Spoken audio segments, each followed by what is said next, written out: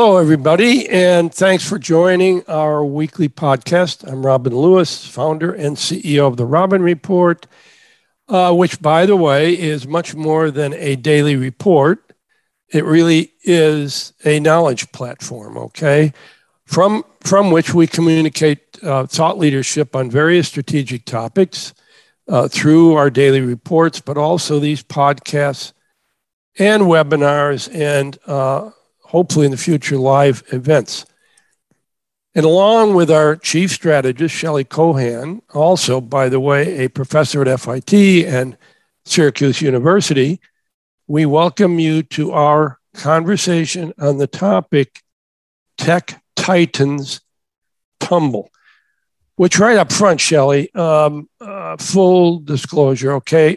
Our podcast today will highlight some very thorough research conducted by Coresight and written by its founder and CEO, Deborah Weinswig, who Shelley and I have known for years and whose work we have highly respected as, real forward-thinking thought leadership. And the piece that Deborah wrote was called, "Are the Wheels Coming Off of Big Tech?" So actually, this piece could not be more prescient and timely as the world in chaos reigns around us with raging inflation, fears of recession, and when Walmart and Target open with first quarter results that were even unexpectedly bad for the CEOs of both, and now tech players that for so long have been killing it in terms of growth. So Coresight caught these alarming data points, and Deborah brilliantly put it together. And I actually really had not seen her work and perspectives anywhere else.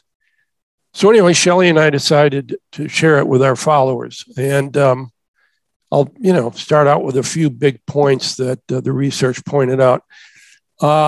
Revenues from Amazon's online stores, first-party sales on Amazon.com declined by 1%. Netflix reported a decrease in paid memberships and recently laid off 150 employees. Revenue reported by Meta, which of course most of you know now is parent company of Facebook, and second quarter guidance missed analysts' expectations. It's Realty Labs segment, which is its metaverse business, reported a net loss of nearly $3 billion. Wow. Yeah, and it's just starting, and I guess they know they're going to be investing heavily in that. And the company has implemented a hiring freeze to get a hold on expenses. Uber. Well, Uber reported positive EBITDA. The company is slowing its hiring and has promised to be more aggressive in managing expenses. Apple reported 9% revenue growth, yet declined to give revenue guidance for its June quarter, stating that the combination of COVID-19 constraints and industry-wide chip shortages, which is a big deal, would hurt revenues by 4 to 8 billion. Apple's revenue was 97.3 billion for its March ended quarter. The tech-laden NASDAQ stock index is down nearly 28% year to date. As Deborah said, what in the world is going on with big tech? So, Shelley, let's try to unpack all this, what the research found and some of our own research. And so do you want to kick it off with Amazon? Sure. I mean, a company to some extent is really a victim of its own success. So why the 1% revenue decline looks anemic at best, then compare that to what's been happening for the past 2 years. It's been up 40%. So it is understandable that we knew that once consumers started traveling again, once they started getting out more, really coming out of the pandemic, even early weather, coming out, getting warmer, people are out shopping in stores. We also, gave some of the results of the U.S. Census Bureau sales report, which shows that people are out shopping in stores, especially in apparel and accessory goods as well. So, and Amazon really overexpanded in anticipation of this continued higher demand level. So they actually recorded a $2 billion cost impact from lower productivity from being overstaffed. So the company also mentioned having excess capacity in its fulfillment and transportation network. Yeah, also, Shelley, remember we had a podcast last week. The topic was, is Amazon retail slipping into maturity? And I focused on physical retail. And to make a long story short, my opinion is that given their, I call it fiddling around with one test store after another and failing enough to have been closed down, and actually Whole Foods really going nowhere. Anyway, and also with Andy Jassy as the new CEO, who actually, by the way, launched their now incredible AWS business, Amazon Web Services, which, is the cloud, which most certainly that division, that part of Amazon's enterprise is certainly not maturing. And today it's accounting for 70% of Amazon's profits. I opined that perhaps Jassy closed down most of their physical stores to focus on their other businesses. And they are widely diversified, by the way. But they have, in my opinion, no bench strength in the physical retail world. I have written, Shelley, as you know, that if they want to gain traction in the physical store world, they should have acquired their way in. Walmart wanted to get the best brains in digital, and he bought Jet.com for $3.5 billion. I guess Amazon doesn't understand that today it's faster to buy than to build. So I said, they should have acquired Kohl's and Kroger for that matter, which with their market cap at the time, they could have done it. But anyway, I think their future in physical retail is not going to happen. Don't get me wrong. They will continue to grow digital, but much slower. And they're opening in LA their first, what's the name? Amazon style store. And it's full of technology. And we'll see how that does. But again, in my opinion, I don't think they've got the brain power. Hate to be so critical of them. Anyway. Yeah. Well, actually, Robin, I give you a lot of credit because, you've been writing and talking about all of these issues for the past year. So it should really come as no surprise that there are some slowdowns, not just in tech, but in other segments of the business. So, let's start with consumer behavior. We all knew that workers would be returning to work, whether it's a hybrid work or some type of work environment, and they would be leaving their home. So knowing this, we recently had our podcast, Welcome to the New Workplace with Cushman Field and Columbus Consulting, which talks a lot about the new hybrid work environment. But it should be obvious to anyone running a digital streaming business that the workers would have less time to stream. They now have a new commute. They have less freedom, quote unquote, to stream throughout the day. And I'm not saying workers were streaming and not working. That's not what I'm saying. What I'm saying is that with this elongated workday, people could stream in the morning, they could stream in the afternoon, they could stream at lunch. So it really should be no shock that streaming is going to decline right along with subscription services. So, wow, I feel like you, Robin, today ranting about this issue. I'm very passionate about this. But well, I like your ranting too, Shelley.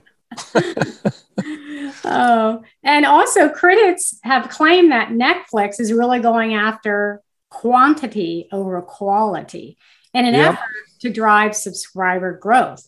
But this strategy appears to be no longer viable. Of course, I would always argue that deep, loyal connection will far outweigh kind of this mass volume in the long run.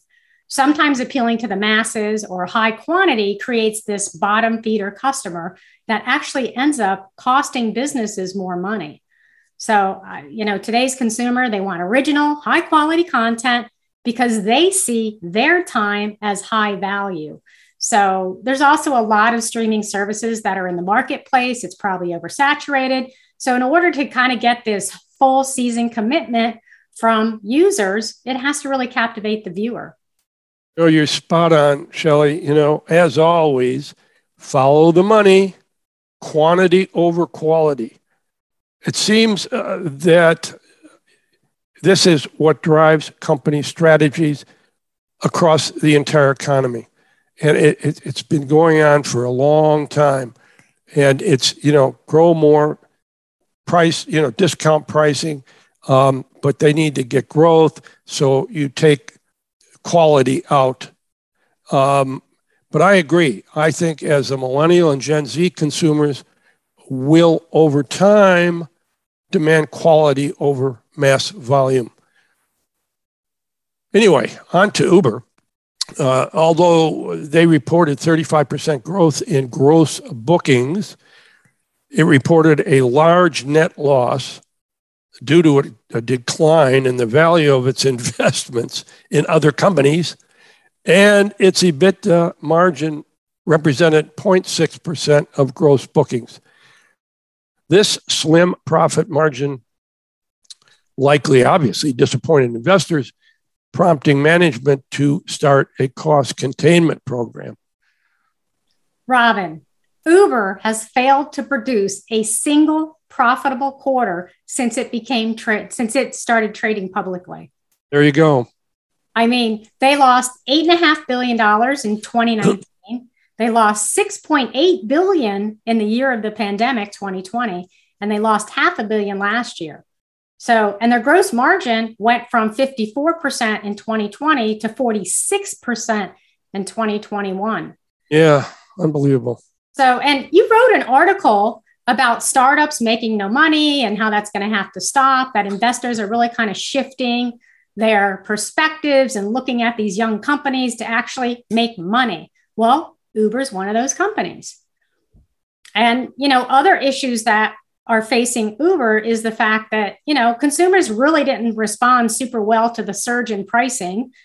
Higher gas prices, worker shortages, those resulted in longer waits, canceled trips, higher costs for riders. They face the ongoing issue of these contract workers versus employees. That's going on across different regions for us, across different states. And this doesn't even take into account the international expansion, which creates even a more complex operating model with government regulations, taxes, available technologies, et cetera. Yeah. Shelley, what's going on here with big tech simply could be another signal, as a part of raging inflation, which may lead us into a recession. Certainly, the idea of the recession is not only a concern for startups, but also for established businesses. In my article that came out yesterday, the title of it was Walmart and Target, Canaries in the Coal Mine. I love that article. That was great. Thank you. Anyway, I discussed this point in that article. Coming out of the pandemic, retailers misjudged where, when, and what consumers would be spending. So they pumped up their inventories across the board just to be safe, to have enough goods. Walmart's inventory increased by 32%, and Target's shot up 43%. Ouch. The result? Too few or too many goods, or the wrong goods to meet the demands of consumers, who, by the way, were flush with cash and higher wages. The next result? Inflation. The result after that? Rising costs for production, logistics, and distribution of goods, particularly oil, gas, commodities, and groceries. And the final result, Shelley, rising prices and declining sales and profits. We are in a negative feedback loop that if it continues spiraling downward, I believe will lead to a recession. Give Richard Baum credit. He's the managing partner of Consumer Growth Partners, and a friend of mine, a colleague, reminded me that, quote, it's pretty common knowledge that by the time the government officially declares that we are in a recession, the country is usually on its way out of it. That's right. That's so true. Many companies are still caught up in the whole supply chain issue. They ordered too much for high demand, but as we see demand lessening, the products are backlogged in the supply chain, so they just keep rolling in. And we have other instances where we still are dealing with massive supply shortages like chips. You know, Apple CEO Tim Cook, as you alluded to earlier, he won't tell us what's going to happen the second half of the year because he has no idea what's going to happen in terms of chips. Yeah, incredible. And Meta's CEO, Mark Zuckerberg, recently commented that its metaverse business was laying the groundwork for an exciting 2030, suggesting that the segment's losses could continue enormously for the next 8 years. Meta's platforms, Facebook and Instagram, also face huge competition from challengers such as TikTok and Snapchat, which resonate more with younger generations. Absolutely, Robin. Facebook has really lost a lot of population with that younger generation as they move towards this more viral visual content. This whole generation that was captivated by TikTok and Snapchat. Right. Facebook acquired 3 billion users in 17 years, most of whom are Gen X and older. And TikTok has accumulated in about 5 years, 1 billion users. But most of those are millennials, Gen Z, and alphas. In fact, 63% of TikTok users are under 30. Wow. So, Zuckerberg is betting on the metaverse, and he alluded that into the statement, laying the groundwork, which is fine. But the problem is, unlike technology that was rolled out by retailers during the pandemic, which in my many years in the industry was very quick. They were very quick to roll technologies out. The metaverse investments will be back to the retailers' old mentality of wait and see approach, because they need to understand, how do I enter in the metaverse? How do I participate in the metaverse? How can it be profitable in the metaverse? Right. So it's not going to be this overnight success by any stretch of the imagination. In fact, in our podcast, The Incoming Metaverse, you and I talk about some of the challenges that retailers face as they explore this new channel of commerce. And out just this week is a fantastic article. NFTs come with IP challenges for retailers and brands, from our brilliant Gabby, who, for us, but she writes from a Gen Z perspective. Yeah, it was a great article. She's very smart. Anyway, so Shelley, although investors were clearly disappointed with recent results and the near-term outlook for tech companies, these stocks are highly volatile, and investor expectations often can become overheated, and then they fall back to earth quite rapidly. Much of the violent reaction is due to the naive expectation that the prosperity of the past couple of years, when consumers surrounded themselves with electronic gadgets and streaming services to stay entertained while staying at home, and retailers had to bolster their e-commerce capabilities in short order, they believe this would continue indefinitely. Although there are likely some near-term bumps in the road due to new COVID-19 outbreaks, inflation, geopolitical conflict. These issues usually eventually resolve themselves, right? So, however, our reliance upon technology, tools, and toys as well as the convenience of shopping online, will likely continue, for decades to come. Yeah, I definitely agree. I mean, I think that kind of we all see that, right? And I think the earnings calls for Q1 should not be any great big surprise. There's been talks of recession and slowing demand, although we haven't really seen it yet in the numbers. The supply chain issues continue. The cost of goods for Q4 of last year and Q1 this year have been heavily impacted. The other area that should be understood about retailers is that they did not behave the same during the pandemic. I mentioned this briefly earlier, but let me explain. So, retailers have always had this kind of wait and see approach with technology. They don't want to be the first ones out. They don't want to, put 100% into it. They kind of want to wait and see what happens. And then once one retailer dips the toe in the water, everyone rushes to jump in. That's just, for my whole life, that's what kind of we've always done. But during the pandemic, actually, retailers very quick. They were innovative. They were nimble. They were fast. They rolled it out. And they did all this. They made quick decisions, quick to react. They did all this so that they made sure commerce occurred where and when the customer wanted.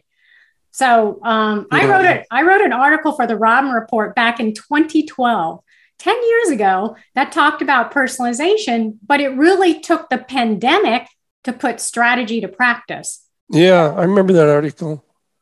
So I'm unsure if this side of this retail, quick, nimble, innovative that we saw during the pandemic, I'm not sure we're going to keep seeing that. Will retailers slip back to their old ways of doing things, slow and measured? It's kind of what's happening with the metaverse right now. Yes, Shelley. Retailers in general did respond quickly and well during the pandemic. But, that was then, think about this, in my opinion, with all of the unraveling still going on in the geopolitical world, the war in Ukraine, China's lockdowns, continuing supply chain disruptions, ongoing worries about virus variants, inflation rising faster than wages, a cutback in consumer spending, rising costs for businesses with reduced operating margins and profits, along with other chaotic parts of the global condition that I surely missed. Chairman Powell can be as artful and gentle as he wants. But honestly, Shelley, if we are not already on the edges of a recession, I darkly believe it is inevitable. So retail leaders, to be forewarned is to be strategically forearmed. Sorry to close with that dim view, but there are a lot of other views out there. Well, Robin, that was well stated. So for our listeners, you can find more of our podcast on Apple, Spotify, Buzzsprout, and therobinreport.com. Of course, you can look for us on YouTube, where we broadcast our podcast as well. And please remember to follow us on social media, link in with us, follow us on Twitter for the latest thoughts about the industry. And I want to sincerely thank all of you for joining us again. And as always, if any of you have topics that you would like Shelley and I to cover, just email me. It is robin@therobinreport.com. Thanks again.